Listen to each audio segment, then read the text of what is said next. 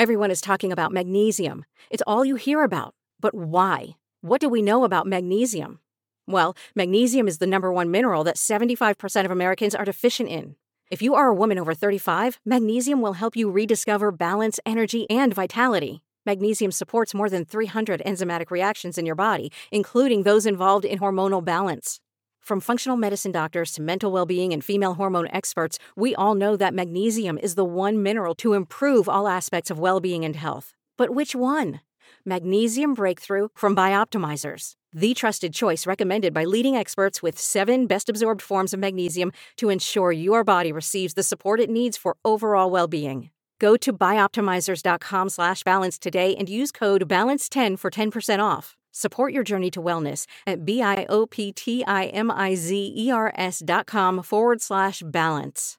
Magnesium Breakthrough from Bioptimizers, your foundation to optimal health and vitality.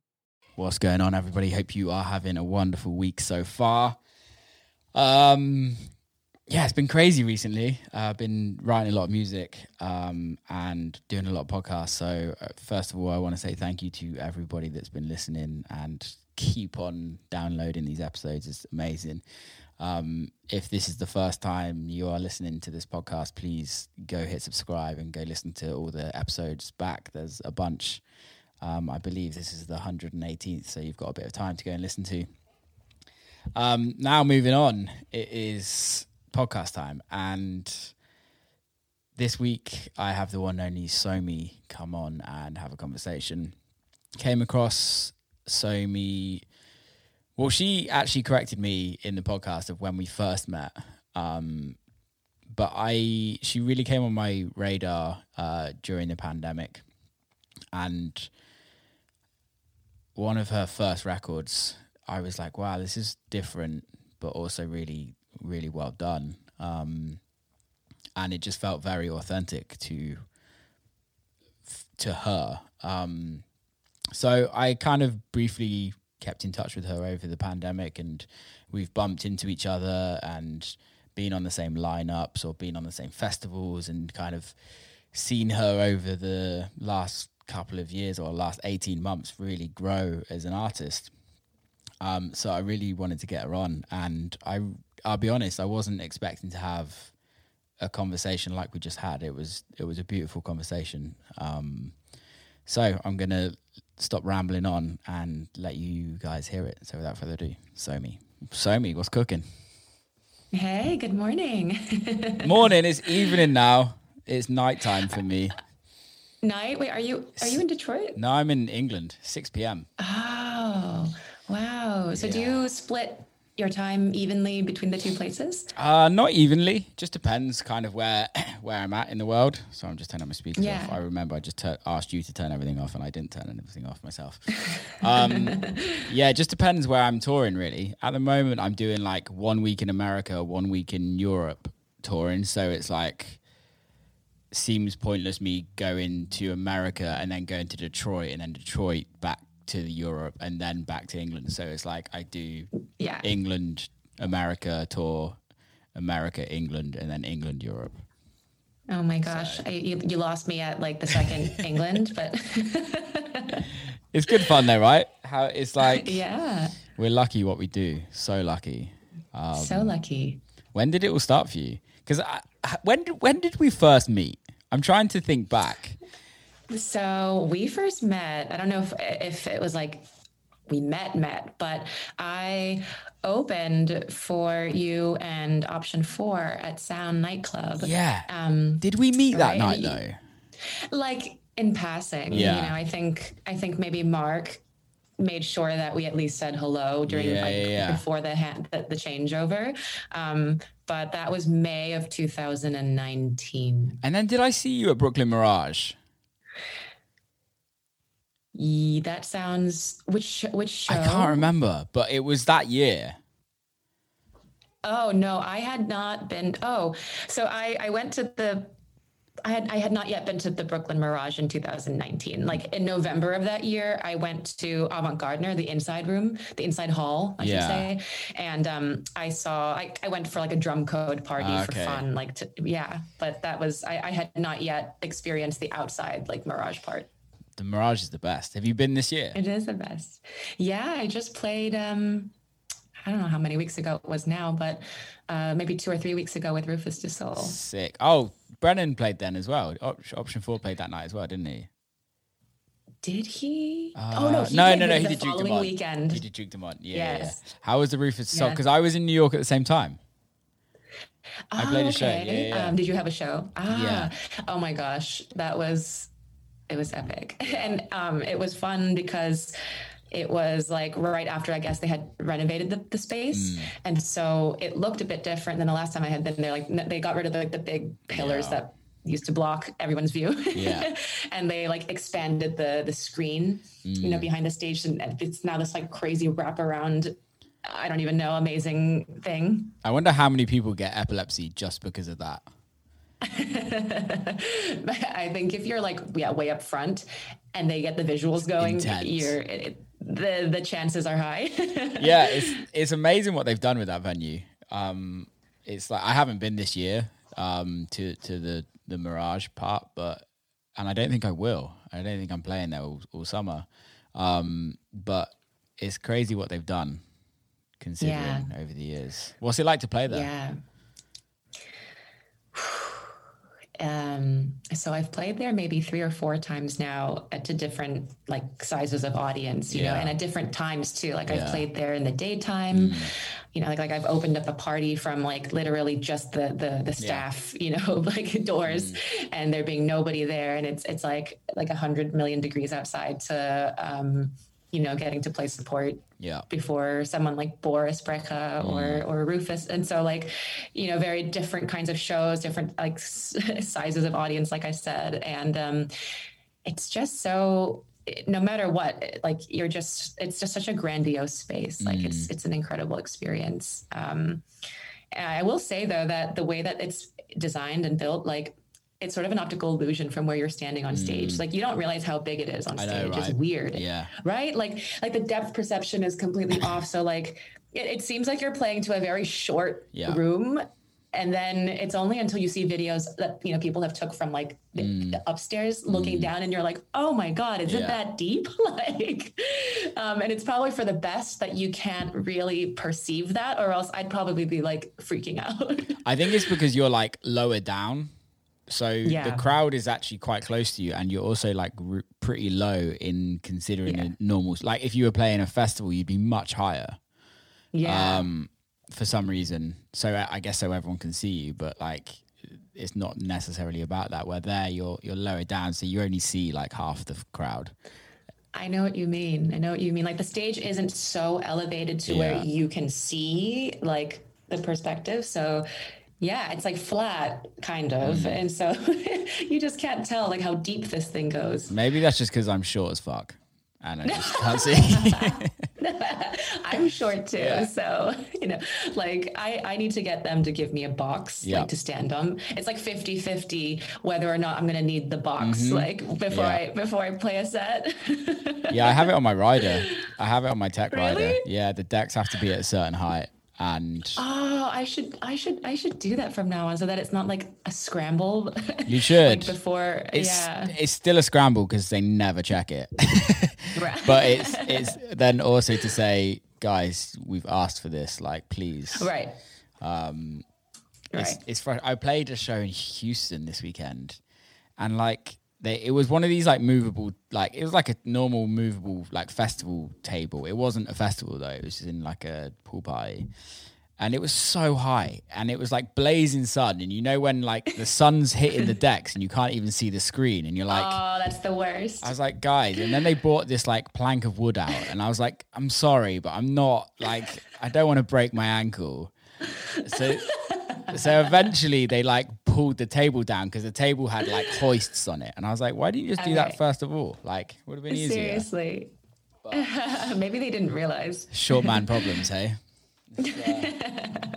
It's funny when I've played a few sets with MK and he's obviously like fucking huge. And we've done sets where I've been on a stand and he's not, and he's still taller than me, and I'm like, how is this possible? This is just like The genes my parents gave me just destroyed me. It's okay that like, you know what, that like your energy and your personality and your talent and all the other good stuff just more Make up than for it. compensates for it. Absolutely. Like I don't Yeah. even, you know what I mean? I like being short. You know, I do too. Yeah, I think there's pros and cons, I guess, but I think there's Yeah. more pros than cons. If I'm honest. Yeah, like we can fly under the radar. Exactly. You know? You can walk in. We can- You can walk in a club and not be seen, which is great. Exactly. I mean, the hair kind of makes it a bit hard. This long, especially when it's colorful, it's like a bit obvious. But you know, if I were to tie it up, Yeah, we fly under can. the radar. My beard is a bit of a Yes, giveaway. a giveaway as well. I remember fucking hell, when was this? 2018.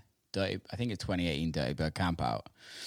It was the first year at the new place where they're at, I think. And maybe it was 2018, I think. And it was so dusty and it got really cold at night. And I put like a mask over my face, like a bandana over my face, and I put glasses on, like fake, like clear glasses, and nobody knew who I was. It was fucking hilarious. So I went up. I was talking to Justin Martin, and he like literally didn't know who I was. He was like, even with the beard. No, because I had a mask over I had a bandana that covered was my covering beard. the So whole- like it was literally like all people could see was like my eyes. It was fucking hilarious. But it's mad how people recognize people, right? I feel like everyone's got something. That's so true. I guess just the eyes are not necessarily enough. I don't have like dark or blue piercing eyes where like people would recognize you from, right? Right.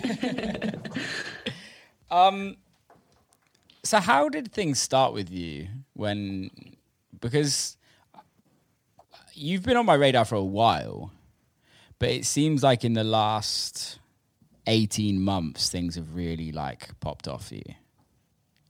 That sounds like an accurate kind of observation, which is cool that you've been able to kind of glean that somehow. Well, I guess, I mean, I can, start from the beginning. Yeah, please do. I think people were really interested in it because I think there's so many people trying to work out how this whole industry works. And I think especially for a female, it's like really interesting how your career has kind of like evolved over the years. Especially, I think, obviously you're going to go into it, but I think I started hearing more and more about you during COVID. And I'm just kind of interested in what that happened. But let's go back right to the beginning on how it kind of all started. Yeah. So I'll start with like moving to LA because that's so critical to like all of this. So I was living on the East Coast from about like 2009 until the very end of 2015. Where were you living? Christmas. I was living in New Jersey, actually. I know, it's super exciting. I was living kind of like right across the bridge from New York City, and I would commute, and I was working in tech at the time, but I would commute by taking this like ferry across the river, and then I had to take like a bus and then the subway just to get to my office every day. It was wild. What tech? What type of tech were you in? I was in, like, at the time I was working for like an email marketing company. I'm sure, somebody listening to this podcast has used their services before, but it's called Constant Contact. It's a pretty big email marketing company, kind of like a MailChimp before MailChimp came along. And so I was a product manager there, and I relocated to LA early 2018 to kind of try my hand at working on the West Coast. Like I heard good things about tech kind of bubbling and blowing up on the West Coast. Besides, I mean, obviously not San Francisco. Like it's always been a hub, but like I had heard that in LA things were kind of starting to pick up, and kind of wanted a change of pace, change of scene. I wanted warmer weather. I was getting like bronchitis every year. I'm serious. Like I was like, okay, one of these years it's just going to turn into pneumonia, and like I would develop this terrible cough for 4 months every winter without fail. Do you smoke? On the East Coast? No, I just like I think it's genetic. Like my mom and my brother both very easily catch colds, and once they start coughing, it's like that's it. It's going to go on for 4 months. Game over. And I was like, game over. And I was like, this is not the vibe at all anymore. And so I was like, if I moved to a warmer like city, would that change things? Yeah. And it did. I was like, well, there we go. That's the correlation. Cold weather is not for me. Yeah. And so I moved out to LA for new adventures and a new job. I got a new job at a startup on Abbot Kinney, which is a fun area in Venice. And I was just like ready to live this life here. Yeah. And then I made a bunch of new friends here, and all of them were super into raving. And all of them were very much into electronic, like underground dance music. And they kind of just like pulled me into their group and into their world and into their weekend activities, which consisted pretty much solely of like going out to like raving and going to festivals and stuff like that. And I had never done any of that stuff ever, which is crazy. Like I didn't know really what underground house or techno music was until 2016. That's crazy. And I just, that's really crazy. That's like 6 years ago.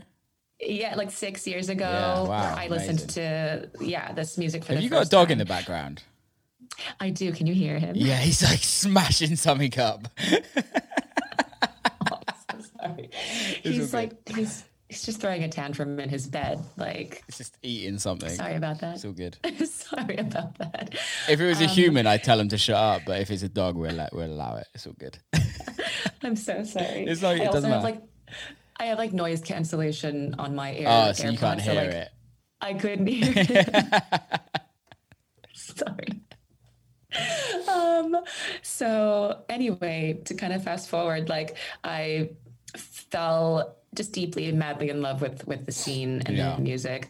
And, all of 2016, I was like trying to assimilate into this new job, but kind of struggling at work because I'd be tired every day from like having gone out the night before. And I was like literally partying and going to whether it was the warehouse or, like Exchange or Sound or wherever, I was just like out 7 nights a week.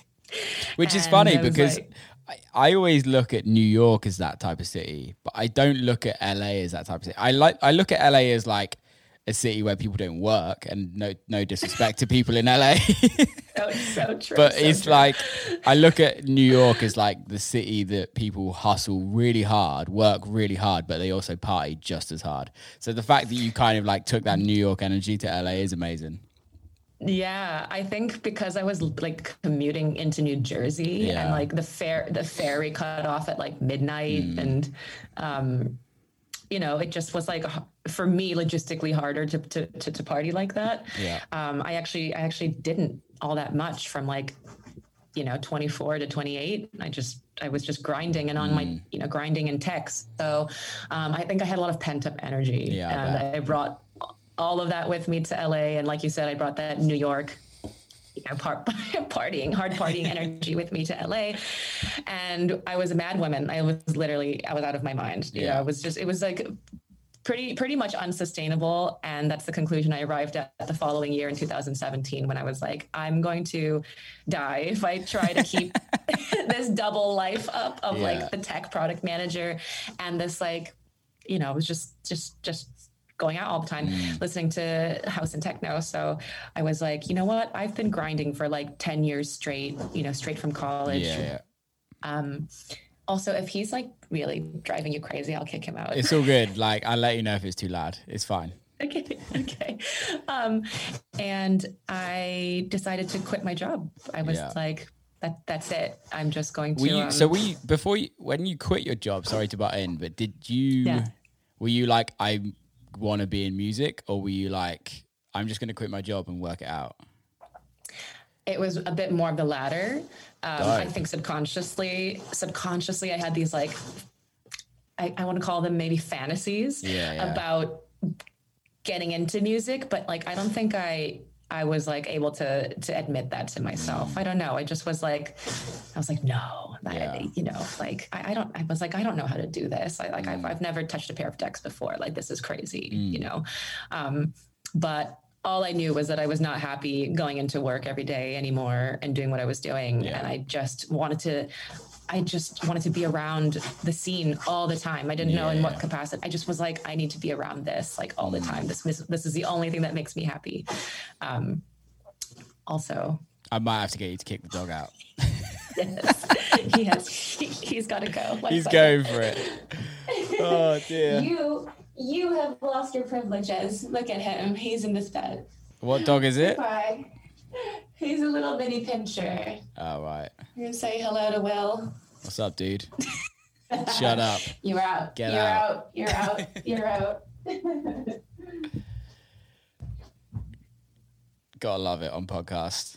I think this is like the third one that's been interrupted by a dog.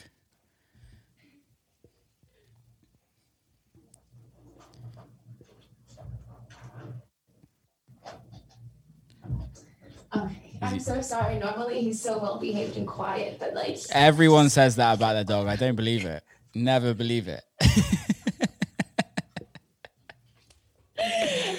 Everyone's so like that about their child as well. It's like, oh, my child's so advanced. They're so good. They sleep well at night, and then like until you really get to know the child, and it's a little fucking dickhead.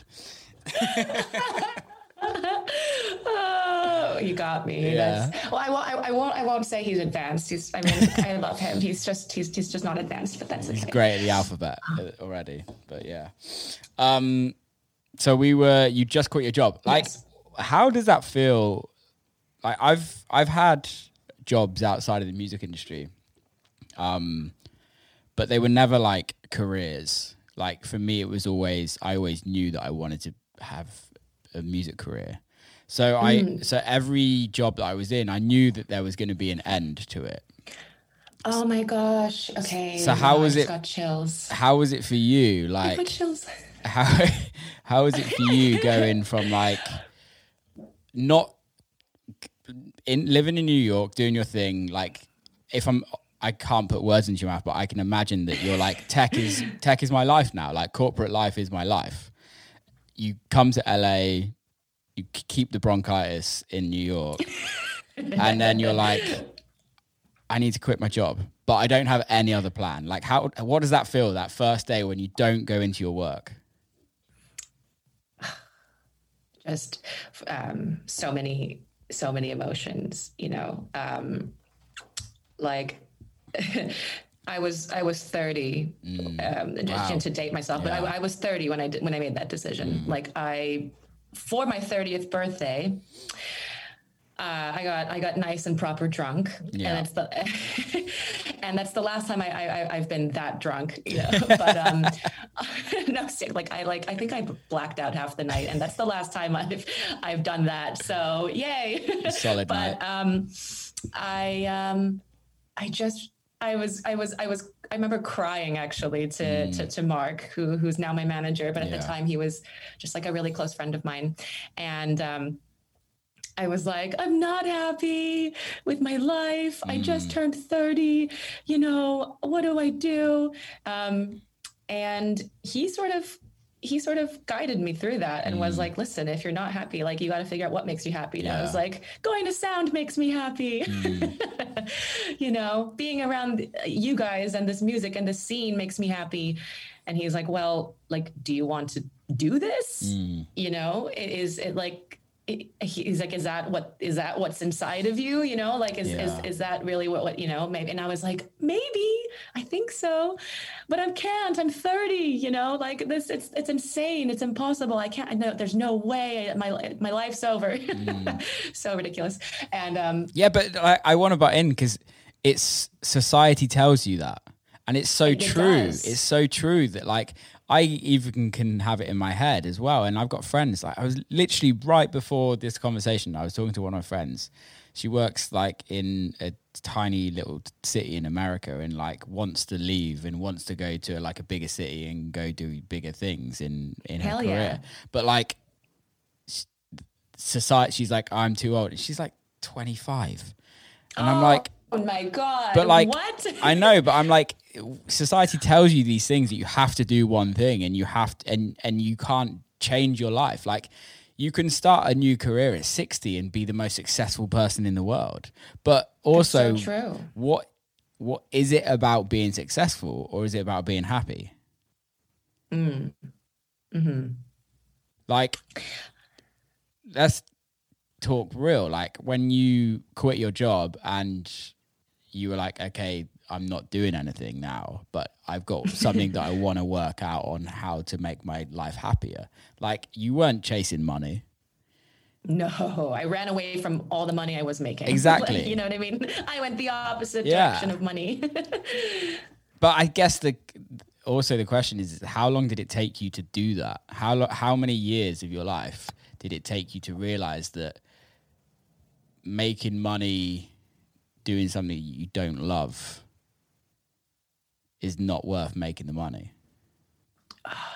Yeah, gosh. Well, okay. So to kind of answer that, I did want to quickly just circle back to the thing that you had said earlier that I was like, oh my God, you gave me chills because the way you said it, that just like resonated so hard with me because that's how I felt my whole life. And you had said that you always knew, no matter what other jobs you're in, that like there was an expiration date for each of those things. Like you were never like in those other things because like your real career to you was your music career. Yeah.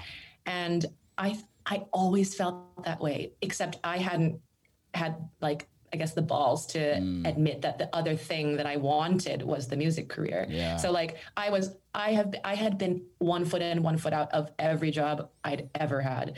And in the back of my mind, it was always like this fantasy of like, oh, if I didn't have to do this, I'd be doing music. Except like I had never really taken the steps to be doing the music. I just didn't want to ever really be committed to those other jobs because I never wanted to like maybe like let go of that fantasy. I don't know how to explain it. So but like, so what was keeping you there? What was keeping you? I'm trying to dig a little deeper for other people that are in that situation right now. Yeah, it's like Is it a family thing? Is it yes. Yeah. I mean, that was a huge part of it. It was like I didn't want to disappoint my parents. Yeah. You know, and I'm South Korean. Yeah. I come from, pretty traditional parents. Yeah. And yeah, like I just didn't want to disappoint them. Like I had been a straight A student my whole life. They had high hopes for me to, I went to a good college. They had high hopes for me to become like a lawyer, maybe get into finance, like in my father's footsteps, that just anything besides music. Literally, they were like, just please anything but music. Yeah. And I always found that also so kind of like confusing and unfair in a way because my whole life, they had also encouraged me to do music. Like my mom gave me piano lessons. Like I was allowed to do choir and musical theater my whole life and jazz band, and it was like.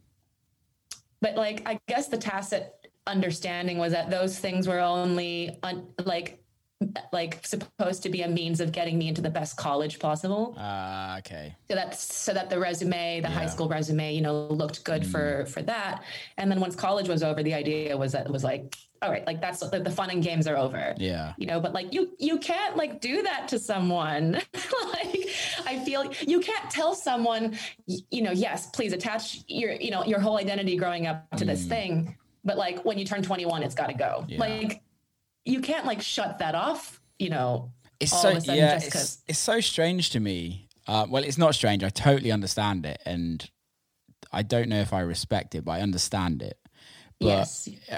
It's a conversation that I have with so many people, and it's not necessarily just in in like Korean, Chinese, Japanese. Like in the UK, it's like hugely in like the Pakistani and Indian. It's pretty much any immigrant that comes to the West, I guess. Absolutely. And, which I understand, they come from somewhere less fortunate than what we are in the UK or America or Canada, and then they want their kids to have the best possible life, and it's the best possible life in their eyes is become a doctor or work in tech or something like that. Totally. I mean, our parents and that generation come from more of a scarcity mindset, which is so understandable based on what they went through. Totally. And, from their experience, the way to combat scarcity is to make money. Yeah. And there's just a handful of jobs that they've seen around them that will give you that. Yeah. That will give you that money, will give you steady money, will give you dependable income and lots of it. And that's success for them. And that's great. I mean, that's what allowed, us to have the freedoms that they never did. But it's hard for them to make that switch of like, okay, I worked my ass off so that my kid could have freedoms. Yeah. And I've got to be open to whatever freedoms they want to now explore, right? Yeah. Like it's hard for them because they're like, what are you doing? This seems dangerous, or, but well, there's also a level of control, I think. Yeah. Because America's a very expensive place to live generally. Oh, so expensive. And like, universities are expensive and everything's and I do find don't even get us started on that. Exactly. But I do find like, and it's the same in the UK, I would say, it's nowhere near as expensive, but like with parents kind of paying for their kids to kind of live and to kind of have a standard of living, but they also hold that control over their kids. And I'm not saying that's you in your situation, but I think I see it a lot. Whereas like, if you as a human being the child and your parents are trying to control, like, go and do your own thing and prove that you don't need their financial support. Right. Because that's kind of the only way that you break. Maybe I don't know. Like I don't know. I didn't experience that. So I think like, what would you say? Yeah, absolutely. I mean, what you described is very much like similar to my situation. Like, I was very fortunate, in that my parents were able to put me through college and through private university, which is not cheap. And I'm very thankful for that. But as a result, there was always this expectation of like, well, we put you through college. Are you like going to do nothing with this expensive degree that we got you, And I don't want to say that they held it over my head in some kind of like toxic way, but there was always this understanding that like, you were very fortunate to have had this experience and you have this amazing degree. Like, please don't waste it. Let it go to waste. And that was very important to me too, because like I was very, grateful to my parents. And so that was the lifelong struggle. That was what kept me in these other jobs. And that's what, because I was like, can't waste this degree, can't let them down, can't disrespect them, I don't know about you, but for me is like a huge part of me growing up is wanting to make my parents proud of me as well. And I think like wanting to make your parents proud sometimes means that you have to do what they want you to do, which... I mean, almost always means you have to do what they want you to do. Until you can kind of like shift their perspective somehow, right? And so like eventually that's what I was able to do with this DJing thing. But it took time, and it took like going up against them in a way and kind of like defending myself. And the initial conversations were like not pleasant, like those conversations were rough. Like some tears were shed on both sides. Like it was a very like emotional thing for some reason to discuss my music career. So was it a discussion where you had with them beforehand, or did you quit and were like, I'm going to deal with it after I've quit? That like kind of like ask for do and then ask for forgiveness later. Like, and like initially, so I had quit in 2017, and that whole year, I basically I feel bad, but I kind of strung my parents along like the whole year. Like I was like, yeah, I'm interviewing. I was not interviewing. Yeah. Well, I was maybe interviewing initially, like in the first 6 months after quitting. Like I had a couple, and I think like I did that even for myself to feel like, just in case, if I wanted to go back, I want to like, have one foot still there and stay fresh on like, my interview game and whatnot. And so like, my mom would check in how the interview's going. And for the first 6 months, I had a couple, and I would update her on how they went. But, I never put enough effort into them really, where it's like I made sure that like I wouldn't get the job, if that makes sense. Like I put like just enough effort into like, not be embarrassing in the interview, but like I definitely didn't go above and beyond to be like that I'm the candidate that you need, because like I didn't really want the job. And so like I was like, after 6 months of this, I was like, what am I doing? This is insane to be interviewing when you don't want the job and to keep doing this. I was like, this charade is like, I don't know like what kind of strange loop I've like gotten myself into, but this is not it. And then, a year in, my mom is like, okay, like, is there something wrong with you? Like that no one wants to hire you? Like it's been a year of alleged interviewing and like you haven't gotten a new job yet. And I like that it lasted a year.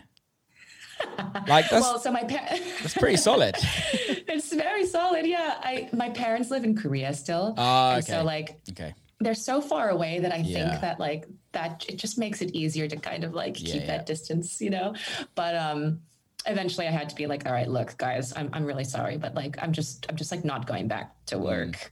And they were like, what do you mean you're not going back to work? Like, you like, are you retired? Is there, some retirement fund that like, we don't know about? And I was like, no, I've actually been working very hard. I just like, haven't told you what I've been working on. And it's not going to look like me in an office ever again. And they're like, well, what have you been working on?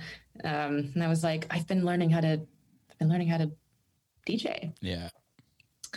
And that was the start of a series of not so pleasant conversations. I would have loved to have been a fly on the wall when they put the phone down from you on that first conversation in their house. Like, I couldn't even imagine.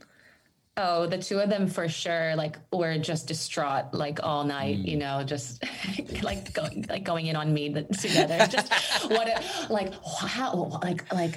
why do we have a daughter like this? Like, how did she, from us, like, how did we birth this, like, rebellious, like, crazy person? Like, cause like, my mom is so straight edged, she's like probably never gotten in trouble for anything in her life.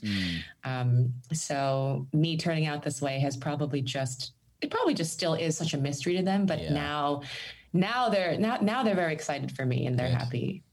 I think it takes time, right? For some people. And it does. I like that they're supportive now. Because I mean, now my mom's the cutest. Like now she like knows other DJs by name, and she's like, oh my God, like the other week she was like, I forget what Marshmallow came up for some reason. And she was like, oh, like he played at the Brooklyn Mirage the weekend before you did. And I was like, what? I was like, how do you know that? Like, how do you even know who Marshmallow is? She's like, oh, like I have my ways. She's like, I know. I was like, okay, Mom. She's like, he's the guy with like the mask, like the white, like thing over his head. I was like, oh my gosh, she's not playing. She doesn't know who he is. Like, wow. She's gone in. Mind blown. Now, when she accepted it, she went in. That's the thing with her, is once she is accepting of something, she's like, she goes like, she does the deepest dive into it of anybody. Which I love. I love that. How does that make you feel? Oh my gosh.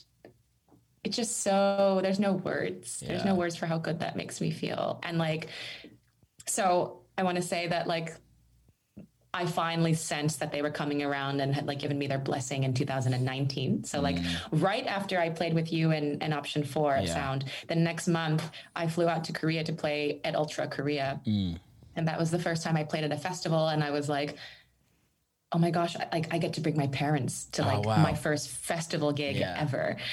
And that was the turning point for all of it. Like, Wow. like them seeing, they had never seen me DJ before, you know, and like them seeing me play on the stage at this like festival, I think was just very, very eye-opening for them.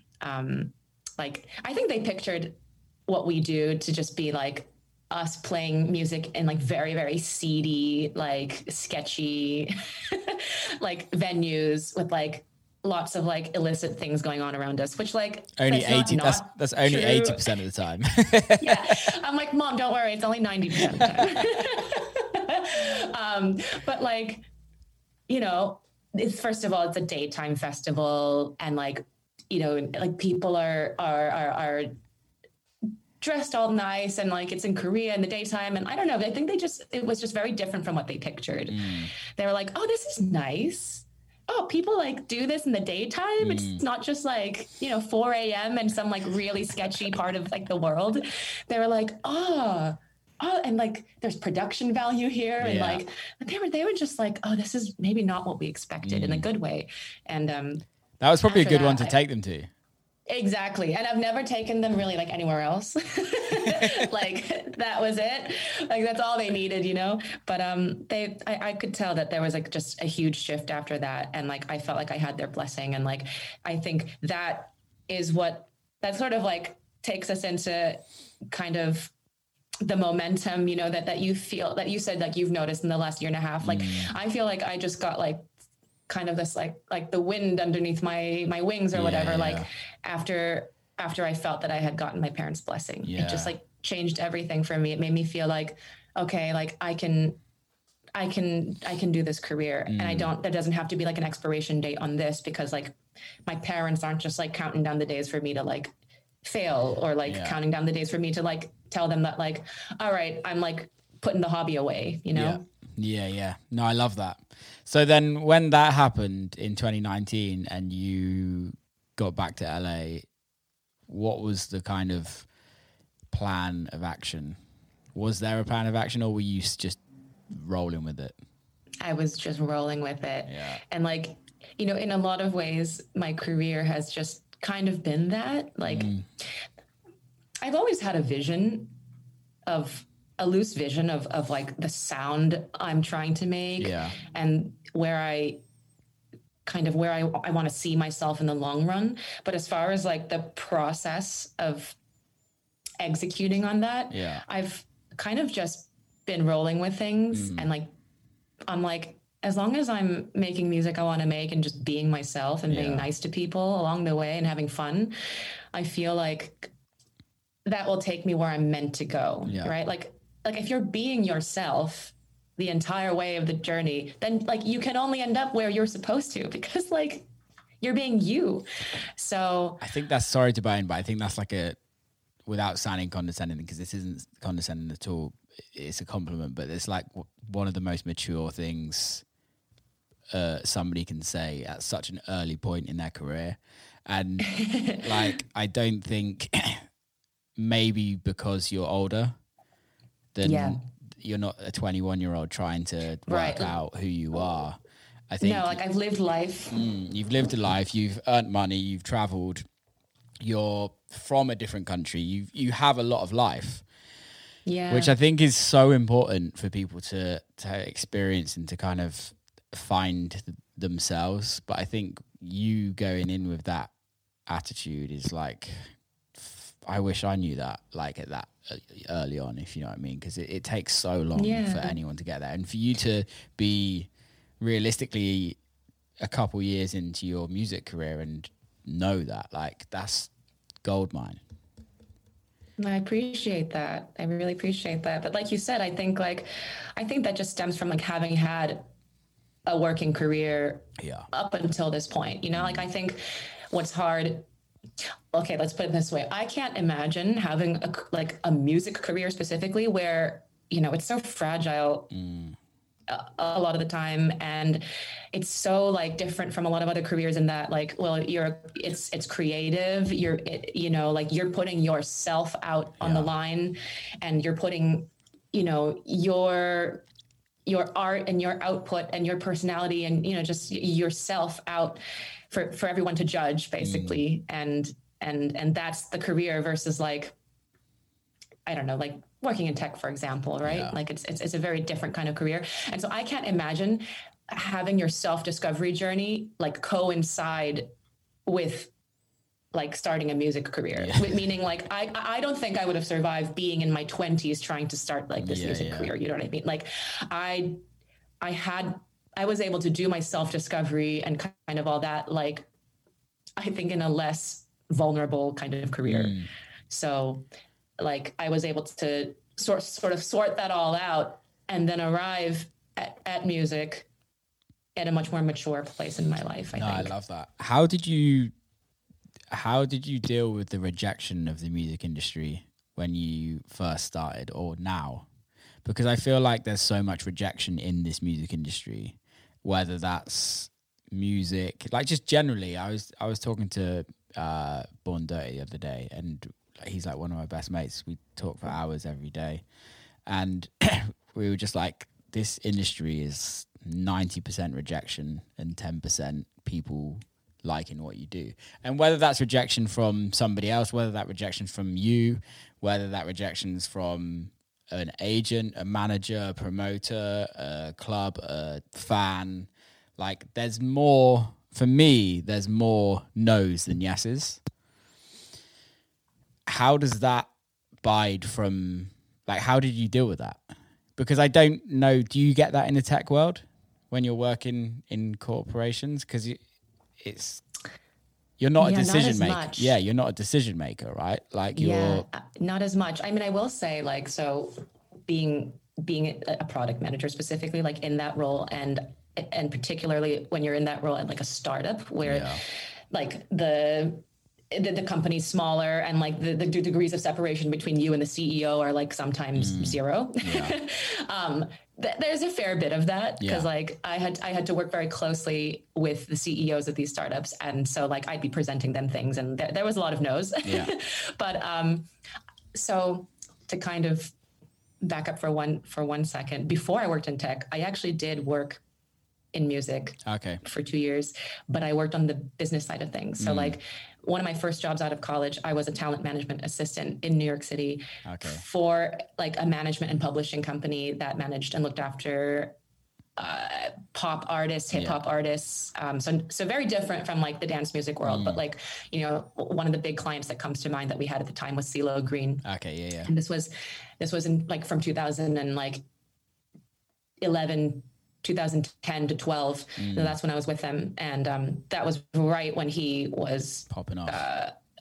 Popping off for like, cause he had just won the Grammy for Fuck You, and which was a massive song. And then it was right before and as he became a judge on The Voice. Yeah. Like the team that I was working for was responsible for putting him on that show. Okay. And so like I remember like being on like conference calls with Mark Burnett, who was the producer, you know, of that show and Survivor and, you know, legend of on television. But just listening in on those initial conversations, then the pitch that he was giving us on like why this show was going to be like cooler than American Idol, and why CeeLo should be on it. They were describing like the technology of the cameras that they were going to use in this boxing ring, and I was just like, what the hell is this? This this is a singing contest show? Like what? And I couldn't visualize it, but like now we know. Yeah. Now we've come to know how that all worked out, and he was not kidding. Like they're really, I don't know. Anyway, so like I have memories of this and being on the business side of music. And I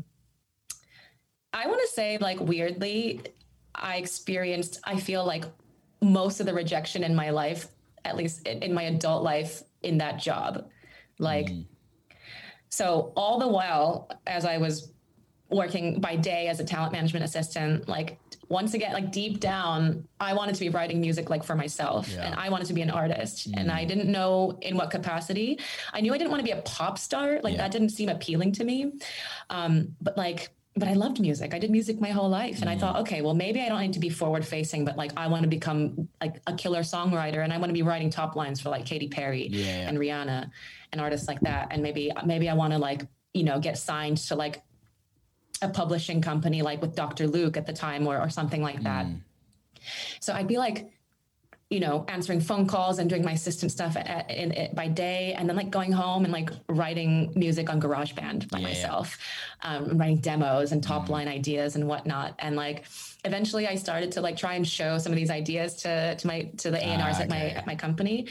And like, of course they were just like, they just like barely gave me the time of day, you know? And I don't know if that experience is like universal to like everyone, or if it was just kind of like the people at my company that I worked for kind of had that vibe, but like they were not very encouraging at all. I think it was a lot of.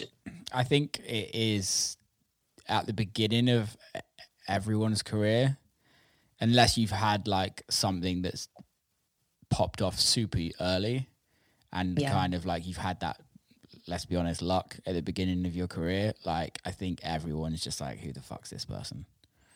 Totally.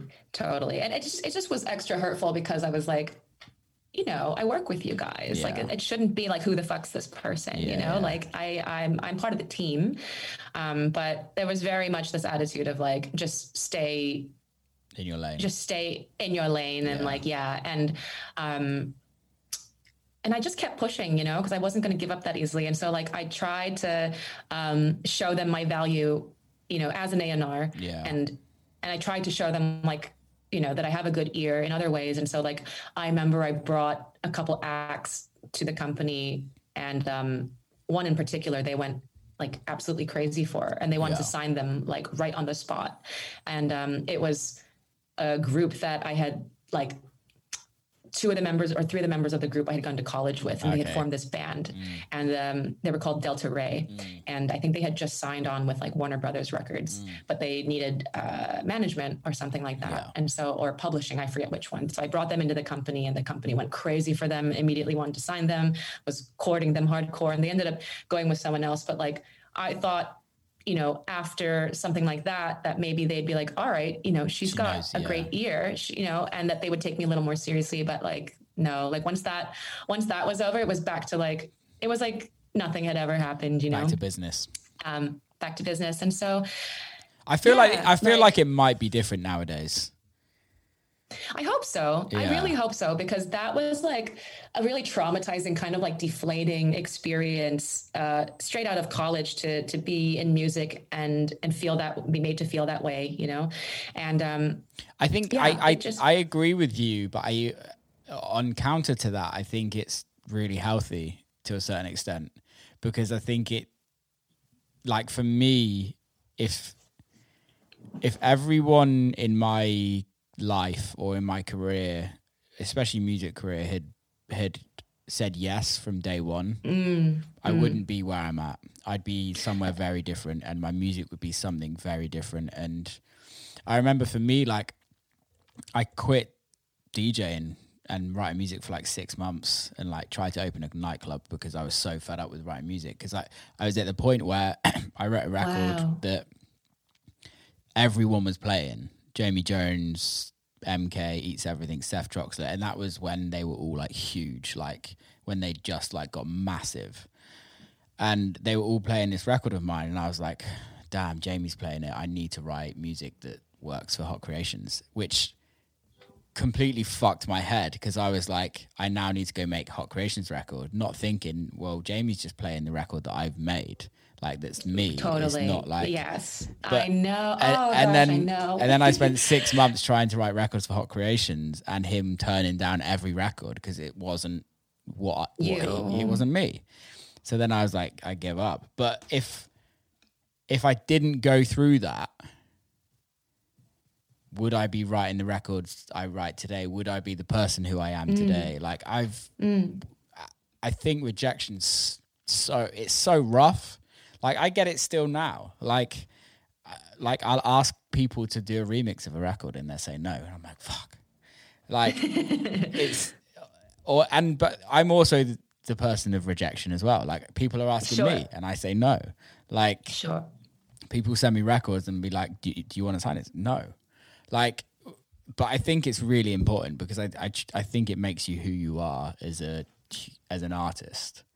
Absolutely. You're so right. You're so right. And, you know, in hindsight, I've processed that, you know, that value from that time. Yeah. But like, you know, when you're 23, it's rough. Just starting out, it's rough. And, you know, I hadn't yet even gone on my self-discovery journey yet either. So like I had a lot of like insecurities and things. I was just a very fragile, emotionally fragile woman back then, or young woman. Yeah. And so it was a lot to take, you know, and, but so anyway, I felt like that period of my life was just full of rejection. And so to fast forward to now, to answer your question about like, how do I deal with rejection now?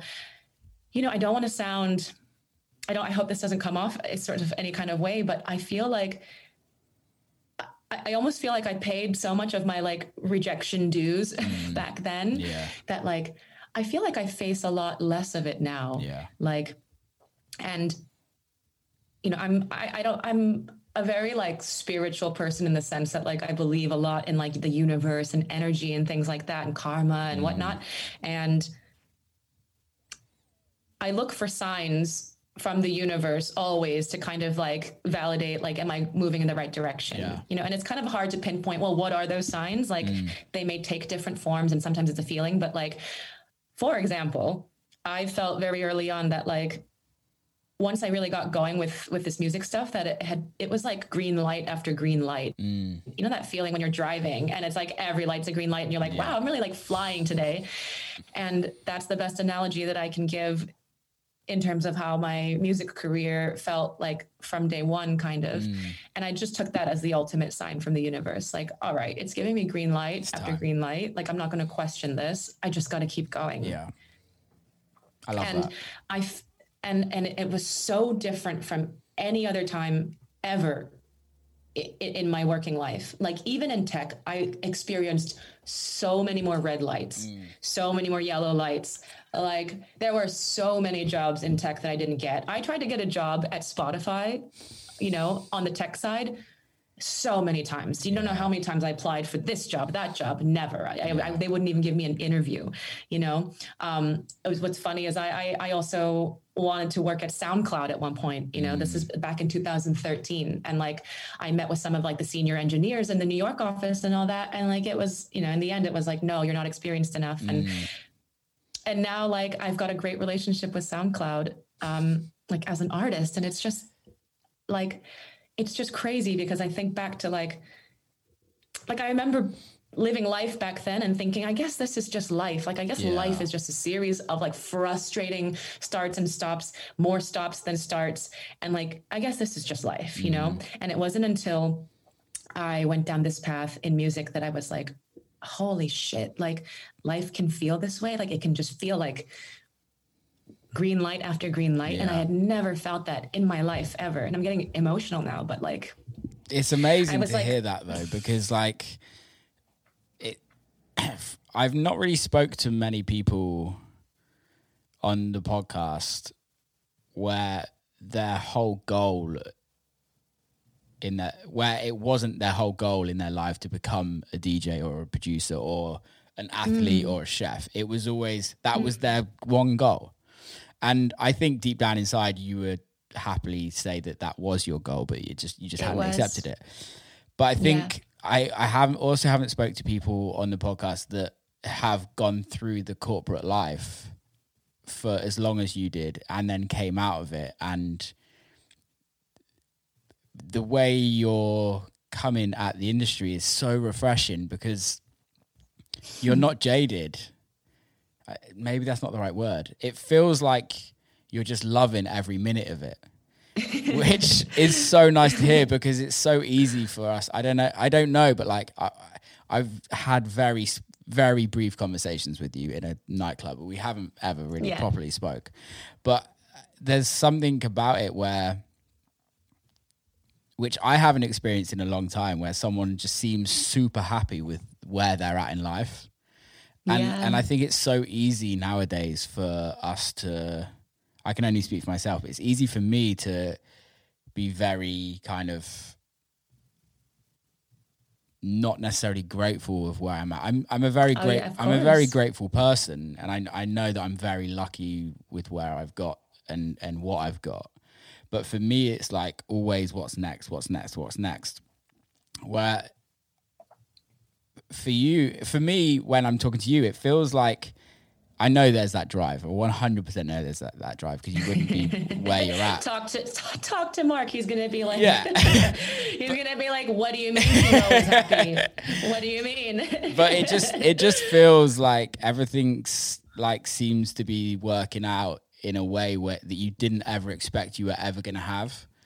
And that's insane. I mean, I don't want to say like, never expected, because obviously, if I didn't think that I could get where I want to get, I don't think I would have started. I'm a very sort of like intense person that way. Like if I'm going to do something, I want to like, I'm competitive, but like with myself, but that said, even though I had confidence in myself that I could figure it out, like, you're right. Like, you still don't know on what timeline these things are going to work out for you, or what it's going to look like when it arrives. And like, all of this has just taken me by a lot of surprise. And, to circle back again to something that you had said earlier about, you noticed that it was during the pandemic that, it seemed like I kind of started popping up more, or my name started coming up more. And, the correlation there is very much tied to like, that's when I started putting out music. Yeah. So like, I put out my first original music in 2020. How was that? So I guess it makes sense. Sometimes when I share like my story, I'm like, I hope this doesn't just sound like the just like the most like noob stuff ever. But like, okay, I have to share with you this story, because like, and I feel comfortable to share with you, and I want people to know, I want you to know that like, it can be like this, that not everything is this like super, I don't know, like controlled thing. Right. But like, so I started learning how to produce in 2018, and like from like June to October, I took some classes. Yeah. And, so like, that's the first time I ever used Ableton. And then 2019, I was still sort of trying to like hone my skills, but like by then I was still only like a year into producing, very, very rough. And I had all these like little demos and ideas that I'd started. And then the pandemic hit, and like for the first 3 months, I was just like not motivated to do anything. I mean, I was just in shock, So like, I want to say that like right away, as soon as I realized I had free time, that I was doing nothing but producing music, but like, that's not true. I was really just like crying in a corner for like 3 months.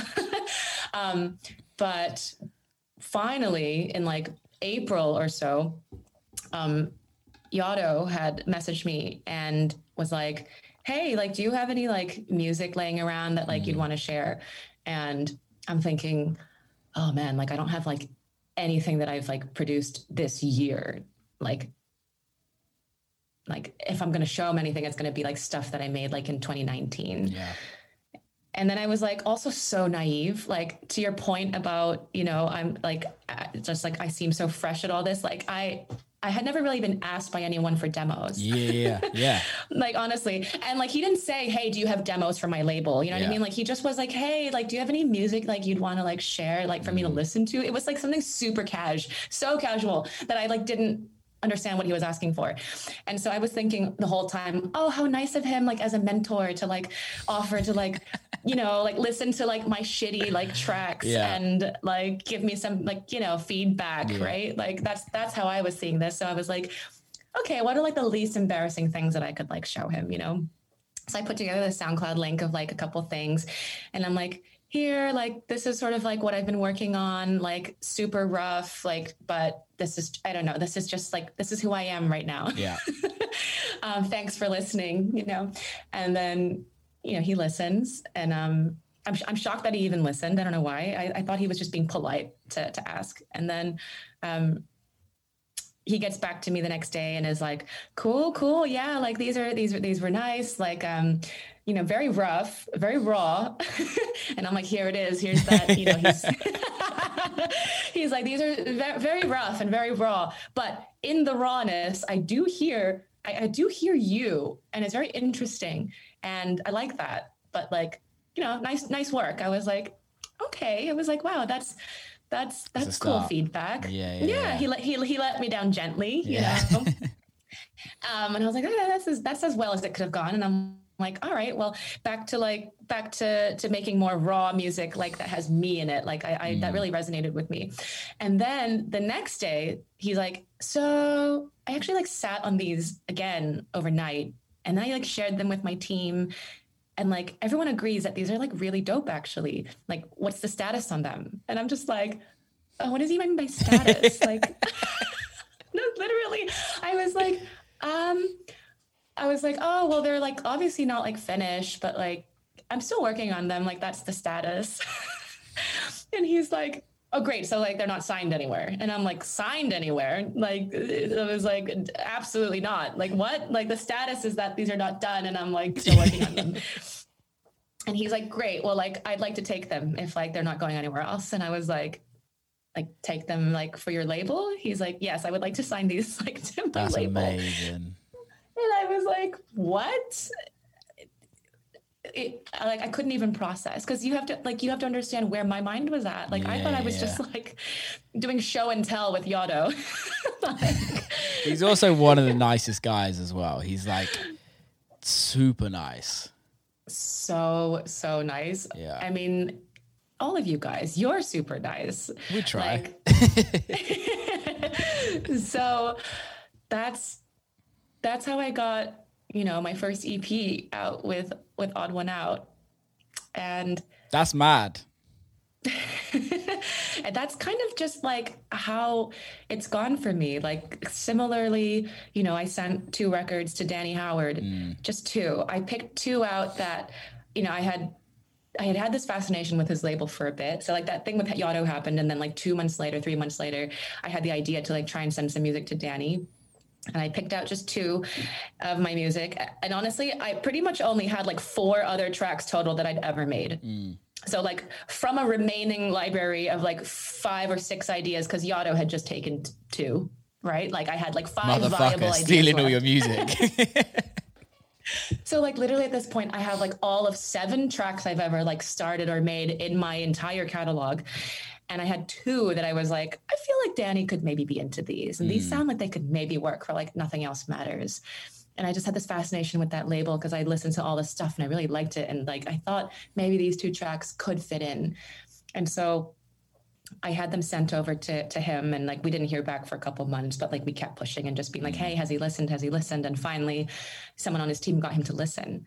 And then right away, he would like, once he listened, like, I think within like the next day or 2, he was like, what's the status on these? But this time I was like, I know what that means. Now I know what that question means. And we were like, well, we'd like to sign them with your label if you're interested. Yeah. And he was like, yes. And he was like, actually, these would fit perfect on the label right now, because we're in lockdown, and I'm like shifting the focus of my label to be like at home kind of dance music, at home listening versus club music. Yeah. And that was just so, like, the timing of that was just luck for me, like, if I had sent him these tracks now, he may not have signed them, because he might have been like, these aren't clubby enough. Yeah. So there's just like, I honestly feel that aside from the emotional damages that the pandemic caused, and some of the financial havoc that it wreaked, in terms of my music career as an artist, it was like, I benefited so heavily from it. Like, people who wouldn't have had the time to like listen to my demos had the time to listen to my demos, And I think I think this keeps on coming up in conversations, that there's been a lot of artists that it's screwed over and kind of ended their careers, but I'm a firm believer of when something ends, something new happens. And Because that energy it's all energy, right? Yeah. And energy never disappears. It just gets transferred. Yeah, totally. And I think the pandemic allowed people to work out who they are, because we were just we were alone for so long, just twiddling our thumbs. And I think a lot of people had to process things. A lot of people had to kind of change and evolve and kind of rework out what's happened. The podcast came out of the pandemic. Like a lot of things, even for me, like I released a lot of music. It was weird. I started my label in 2020. The first record came out in January, and then my biggest record came out in April when we were locked down.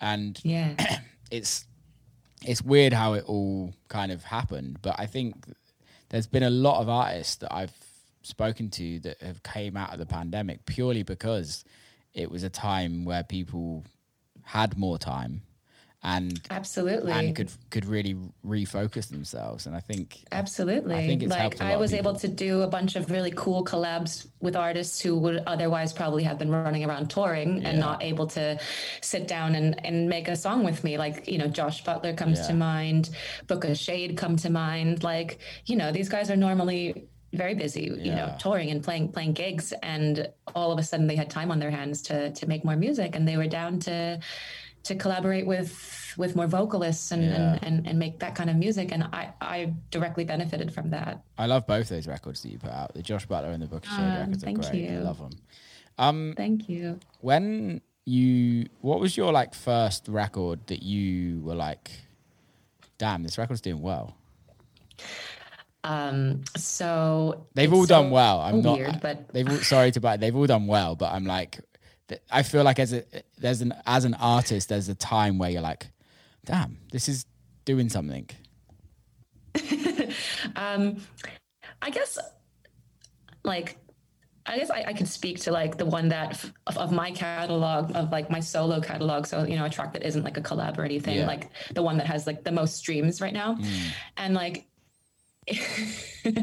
it's one of the first songs like I ever wrote as Sohmi, and it's a song that I wrote sort of so randomly. Like I wrote this thing right before the pandemic started, and to explain the inspiration for it, I had just played a show with Yotto at Sound. So actually I had opened for him at the Fonda, and then ran over and opened his after party at Sound.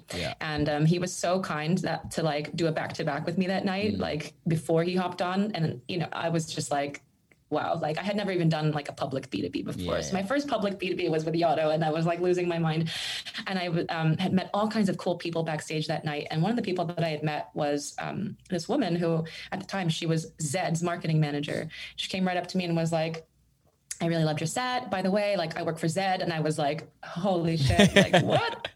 Okay. Just drop that one, just drop that. Yeah. And she was like, so let's, you know, I don't know, like let's stay in touch. And I was like, yeah, let's, you know.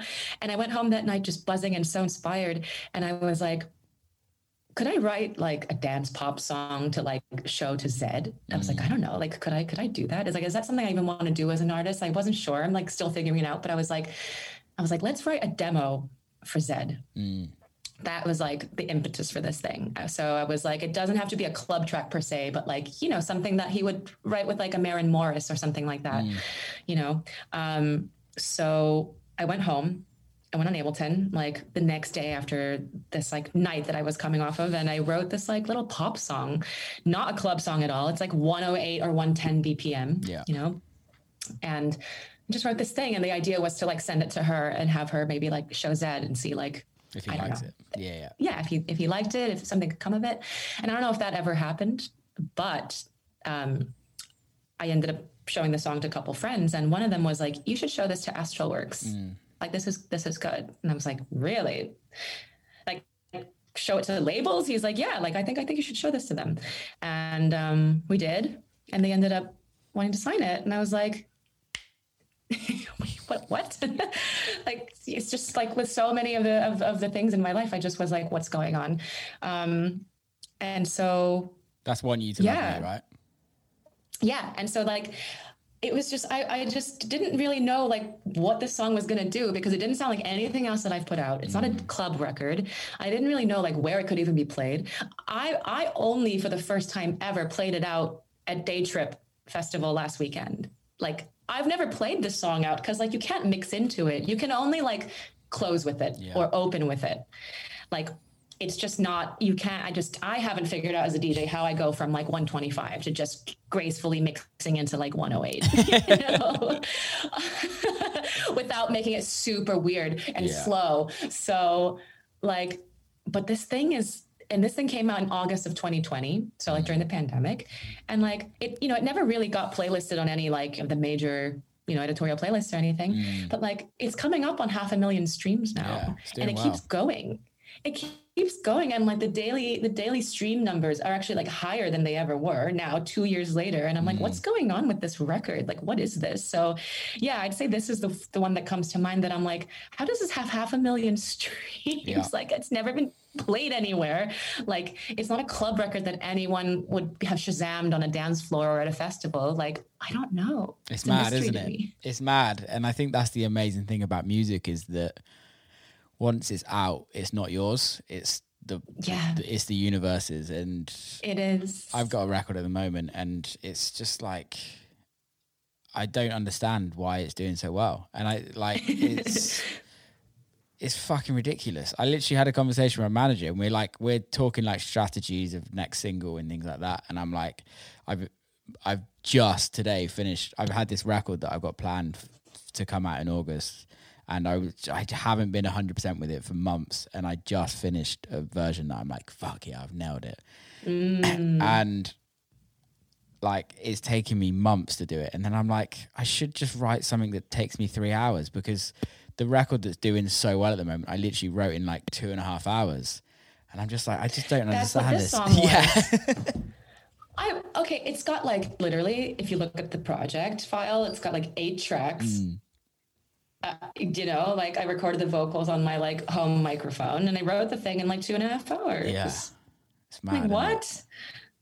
Yeah, like sometimes, but I'm sure this one that you're talking about that has taken all these drafts is also awesome. Like sometimes it takes all that, you know? Like it does. It really does. I think there's parts of it though when when something takes so long.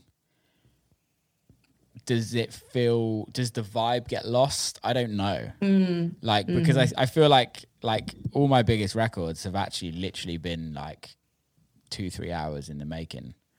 Wow. And then like my Searching, I don't know if you know my record Searching, it did pretty well, but that took a while. But like all the ones that like my mates play and all the ones that like do well in the clubs are like literal just vibes. It's weird though, but then it's like also what I'm trying to do is I'm trying to step out of the club a little bit with some of the records, and it's like you have to take more time on those records because I think so. They're listening records. I think so, and like yeah, I just wouldn't let the amount of time that a record has taken like preclude it from being considered as like a contender for, you know, the next release. It's just fucking annoying. You got this record that's like taking hours and it's fucking killing. And then you got a record that takes like 6 months to make and it doesn't do anything. You're like, I spent all this time. I deserve this. I know. And like, I'm going to be guilty of that soon myself, even as I'm trying to like, you know, console you. But like, just, I guess like as artists, we have to like learn to not attach how much time we put into something as like the measure of really anything, you know, and we should just be happy. Maybe we should just take it as like an average. Like some tracks will take 2 hours, some will take 2 years, and you know the rough average of that. I agree, but I also think is how we measure in success in that situation. Like the way I'm measuring that record is that based on the number of streams, or based on the amount of people that are playing it. what is a successful record in, like, what should a successful record be when we're measuring success? And I guess that just depends on what your kind of definition of success is. I think this is super intangible, but like one good measure of success for me and it's really the only measure that matters to me, I think, is kind of how many people in the audience like get excited and scream when you start mixing it in. Yeah. You know, like, because, you know, nowadays there are so many like editorial playlists that have such a big following, but people are listening to that stuff very passively. Yeah. You know, like they'll turn on the playlist when they're cooking or whatever. So like they're not even really necessarily paying attention to what's playing. But you know, if your track has like a good position on that list, like you might be racking up the streams, right? So like on paper, there might be a record that has 3 million streams, and like no one, it could still be that like no one knows what that record is. Totally. It just happened to be like position number 5 on like a really good playlist, but like no one's actively been listening to that record. Yeah. Right. So like, whereas like, you know, I have songs that, you know, have less than 100,000 streams where like every time I mix this thing in, you know, like people like are like so excited. Yeah. They're like, yes, they can hear it being mixed in. And like, they're like, and then I get DMs afterwards, like, I literally came to your show just to hear that live. Thank you for playing it. And I'm like, wow, like people know what this record is. Like it doesn't have all the streams, you know, but like. Well, I think that's the issue, isn't it? Is that we go by a lot nowadays, a lot of success is based on streams or followers. And I think that's where the business side of it gets a bit messy, because I think that's where you can have kind of a pissing match with other artists, and kind of you can start comparing yourself to other artists and things like that. Totally. Do you ever do that? Of course. Yeah. Of course. I was like, I wonder if he's going to ask if I do that. Like, cause like you have this image of me as being like this like fucking super angel. happy about it. And here I am, just like, if you only knew that. No. Well, so I'm a very analytical person. And, you know, as you know now, I come from a tech background and product management background. And like my entire job was to like run analysis on everything and optimize everything based on data. Is that how you run your life as well, generally? Like, it's hard to shut that off. And it's sometimes at odds with like being an artist, you know, cause like sometimes like you just can't give a fuck about that stuff, but like, and it'll get in the way of your artistry. But like, oh man, that's just how my brain is wired. And so of course I am looking at the data and the numbers all day long, you know, like, I mean, all day long. I mean, like that stuff is absolutely like in the back of my mind, like, you know, constantly. And it's weird. Like, I know all of it. I know all of my stats. It's like probably scary. Like I talk to people like Josh, for example, Josh Butler, and he's just like, I love how detached he is. You know, like one day he was like, he said something and he just had like no idea like where his streaming numbers were or where anything was sitting at. And I was like, oh, that sounds so nice. Like, oh, I wish I had no idea where any of my shit was, you know, like I wish I didn't know. I wish I didn't look. So like, unfortunately, like in some ways I'm like really dialed into that, but then in other ways, like I'm also able to like, just be like, okay, but so what, you know? That's the process that to get to that level, to get to that point where it's like, yeah, I care about this, but there's nothing I can do out of the ordinary. It's not like you can ask somebody to change it. It's got to change itself. No. Or somebody, exactly. One of the powers at Spotify or Apple or Radio 1 or whatever that is, they are the only people that can change that. And if you've done everything out of your way to get it to those people to hear it and it's still not getting playlisted or fans aren't listening to it, or there's so many factors in how to promote a record that you just never know. And you could have a checklist and you can do the same thing for every single record, and every single record is going to perform differently. Right. That's such a good point that you make. That's such a good point. Like that just proves how little of this we actually can control. This is what I say is like, I say that I'm lucky, and everyone always kind of like says, no, you're not lucky. You've worked hard for this. And I'm like, yeah, I've worked hard, but I'm so lucky. Like the fact that we're having this conversation, we're both lucky because we're so lucky. Like how many other people are trying to get a percentage of what we have, as in our careers, our lives. And every step of our life has kind of taken us to where we're at right now. And yes, hard work gets put into that, but majority of it is luck. Yeah, I agree. I couldn't agree more. I feel so grateful every day, despite the rough days, despite the days where things don't work out, you know, and despite, you know, the mental health challenges and all of that. Like, I'm still so,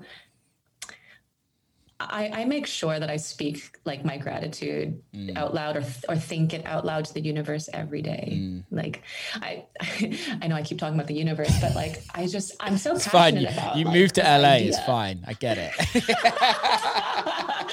Quick, let me hide the crystals that are floating around my room. There's Don't one there. I see a salt rock. Damn it. But no, it's just like I feel like I have such a good relationship with it. Like I feel like we communicate on the reg, you know? Like I feel like it speaks to me and I speak to it, and that's part of my luck.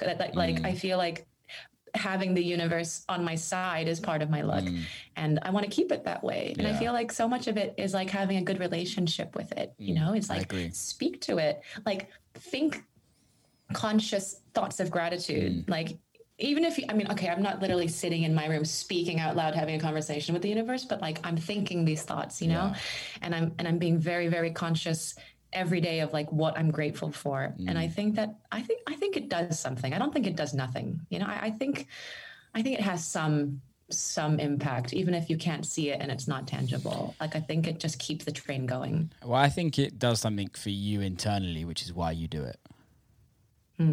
Right? Yeah. Like, I think it's easy to, it's like that positive, it's the saying of the positive mental attitude. Like, whatever works for you works. Yeah. But realistically, if you're being positive about yourself, you're not being negative, you're kind of putting good things out there, good things will come back, and you will attract that as well. If you're being a dickhead, if you're being super negative, that becomes your environment. And your you are the creator of your environment. And I think if you stick to positivity and kindness and hard work and just willing to do whatever it takes to kind of get to where it will happen. Yeah. And I think as long as people don't feel that they, what's the word, owed something, and I think eventually it will come around. It might take years for somebody. It might take 10 years. It might, whereas it's taken this long, if you know what I mean. Right. But if it definitely comes around, there's space for everyone. I agree. And it isn't, the only real competition you have is with yourself. That's the thing that I've worked out over the last 3 years, is that I'm not competing with anyone else. Like, there's space for everybody in this world to DJ. There is. I mean, like, nobody even looks like each other. You know what I mean? There isn't anyone that looks exactly like you or exactly like me. And then on top of that, like, there isn't anyone that makes the exact kind of music that you do or the exact kind of music that's just like, so yeah, unless there's a clone of you or I running around somewhere that's like the exact same person, like, of course there's room for everyone, because everyone's different, everyone's unique. Yeah, unless you're trying to be somebody and copy somebody's music, which you're not, so it doesn't matter. No. There's plenty of that out there. Right. But I feel like that could spark a whole other discussion or debate about, like, is there room for those people? Like do those people deserve room? I think they deserve room, but I just don't think there's longevity. I think I truly think like I'd be lying if I hadn't tried to make music like somebody else at some point in my career. Right. To try and have their success. And then it made me realize that I don't need to do that to have, because I don't want their success. I want my success. Yes. And I can't have anybody else's success, but apart from your own. So yeah, I think there's room for everybody. And I think whatever way it takes somebody to get to where they want to get to, that is the journey of somebody's career in music, in life generally. Totally. I know I've got friends that were very successful artists, and then going into the pandemic, their whole career fell out their ass, and now they're managers and they're enjoying it more. Or they're label A&Rs and they're enjoying it more than they ever did. And they were like, why didn't I do this beforehand? So I think there's everything. I'm a big believer is everything happens for a reason. It just takes time. Yeah, absolutely. And that's the hard part, because we're all impatient. Right? Fuck me. I'm the worst. I'm so as zen as I may seem and as happy as I may seem. I mean, I wrote a whole song about the concept of time. You know, I have a track literally called Time. And I wrote this track kind of as a reminder to myself about time, really itself, and to kind of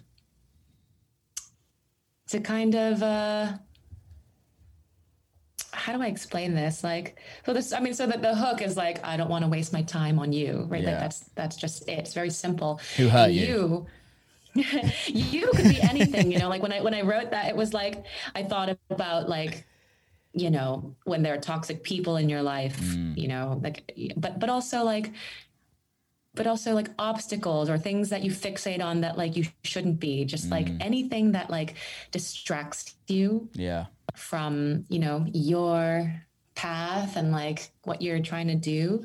Like that's who you is directed at. And it's just kind of a reminder to me about like both valuing my time, but also trying not to be too like obsessed about like time, you know, and that like, and to not wish to like rush time away, because in doing that, you're basically like rushing away the actual like living of life, of living through it.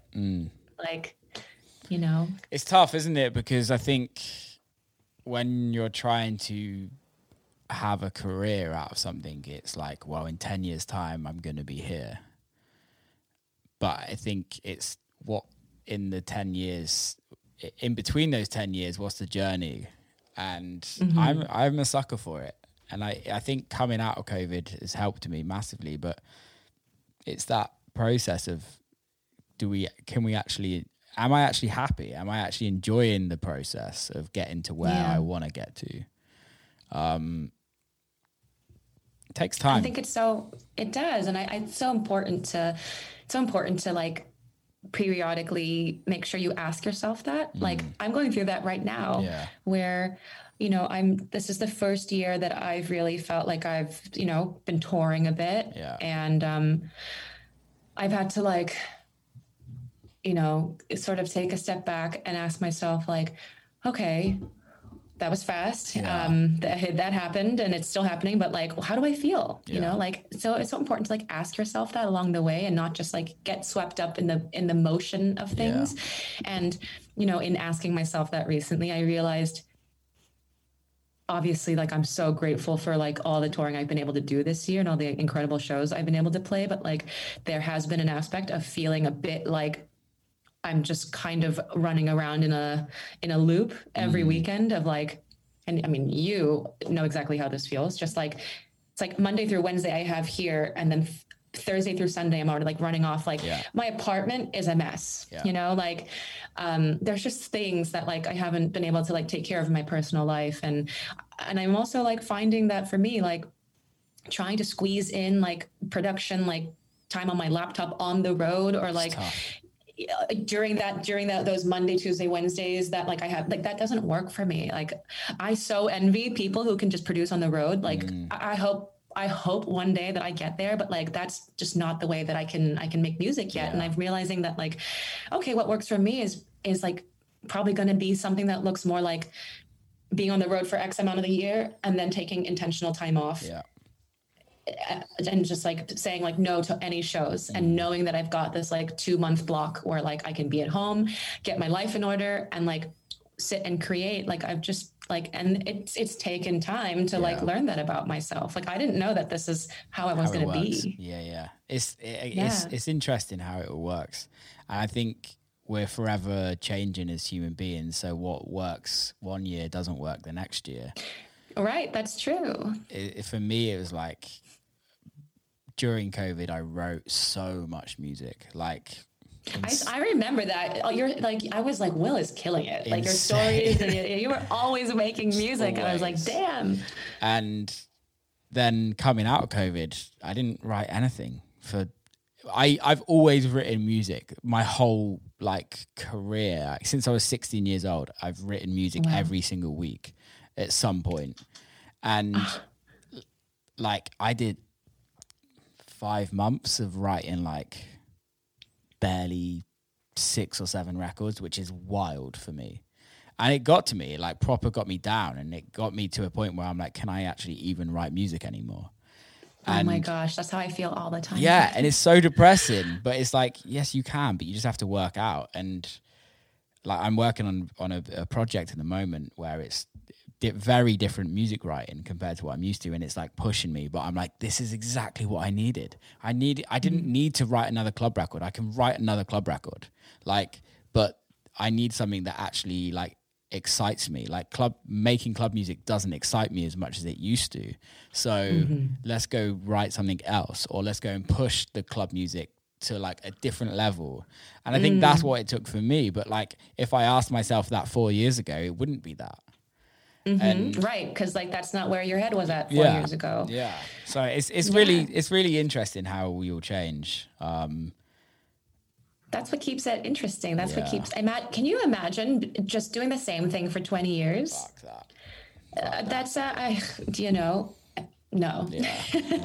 I that's like my worst nightmare. And so as scary as it is to have to like reassess yourself every year, every 6 months and realize, oh my God, like I'm not excited anymore by what I was last year. Like that's a good thing maybe. Yeah. Totally. It's not a bad thing. No, I like that a lot. We've just done over an hour and a half, and I could keep going, but I've got another podcast in 20 minutes to record. Oh my God. Oh God. Okay. So I've really, really enjoyed this conversation, but I kind of want to end it. I've been ending some of them. I've been asking a question, not every podcast, but I do on the ones that I feel is right. And a question is what advice would you give somebody? What life advice would you give somebody right now? Not necessarily to do with music, but just life advice. What would that be? Oh, wow. Life advice.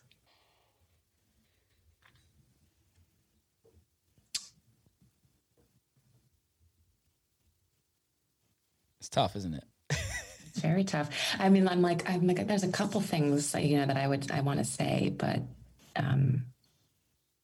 you don't have to think too hard about it because it can change tomorrow.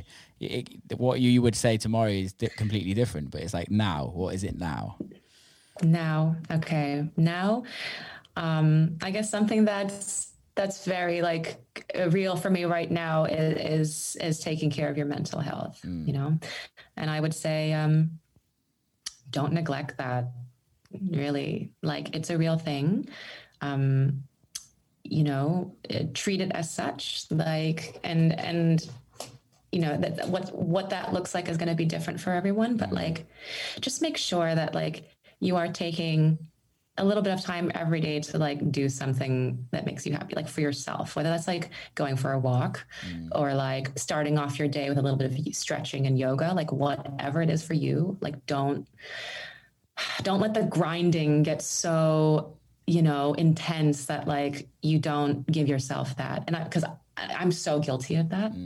But like, recently I found myself kind of in like a dark place because I wasn't taking care of some of those things. And so just get your sunshine, get your stretching in. It seems so little and small and like, oh, how is that really going to like change anything? But you'd be so surprised. Like we are all such creatures of habit. Yeah. We don't even realize that, like, it's not even that the stretching itself is just what makes you happy, but it's like, if that's something that you do every morning at the same time and you make a routine out of it, it helps your brain understand that, like, it just like helps you get like into the right space to do everything else, if that makes sense. No, I agree. So like, yeah, take care of your mental health and then do something every day that's for yourself. I love that. Sohmi, thank you so much. I've loved this podcast. How can people... Thank you for having me. No worries. How can people follow you? How can people listen to your music? I guess through all the regular channels. I guess I'm mostly on Instagram, but What's your I've also handle? got my handle is Sohmi @Sohmi_. So at SOHMI_. And I think it's the same on Twitter. Do people use Twitter still? They do. Well, they do because like people Clearly. are, the feed is just constantly like, you know what I mean? But I'm not super big on it, but every once in a while I'll put my like kind of stream of consciousness, like thoughts on there, like things that don't feel like things that where I'm like, I don't know if my Instagram is the appropriate home for this random thought, Yeah, I like Twitter for that. Twitter's interesting for that because you can. But during the pandemic, I unfollowed practically everybody. I have super, and I probably should unfollow less. But I don't go on it. I go on it once a week and just kind of post and ghost, as I call it. Yeah, no, I can see that. It's not the like healthiest of spaces all the time.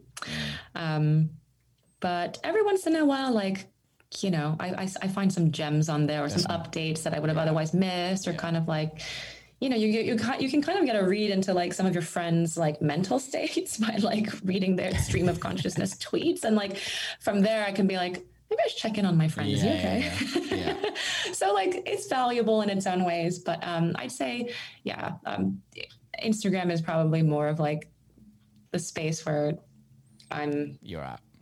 Yeah, I'm at. So there, and my music's on Spotify and SoundCloud and all those good places, Apple Music. So awesome.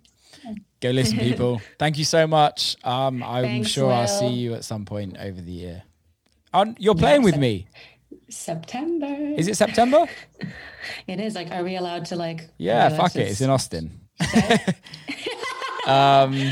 What date is it? I think. Are you sure we're allowed to? I don't care. Fuck it. It's like September 2nd or so. I'm pulling up my calendar. Is it the 2nd? Yeah, I think so. It's not in my calendar yet, but yeah, it's happening in Austin. In Austin. Whoop, whoop. It's gonna be good. Excited. I love Austin, and I haven't been back since last November. So it's a fun place. Thank you so much. Keep safe, and I'll see you very soon. Thanks, Will. Thanks, mate. Bye. I love that. That was amazing. Hope you did. Big thanks to Sohmi for coming on. Big thanks to you all for listening. Please subscribe. Please share it. Please give us reviews. Keep safe. Till next time.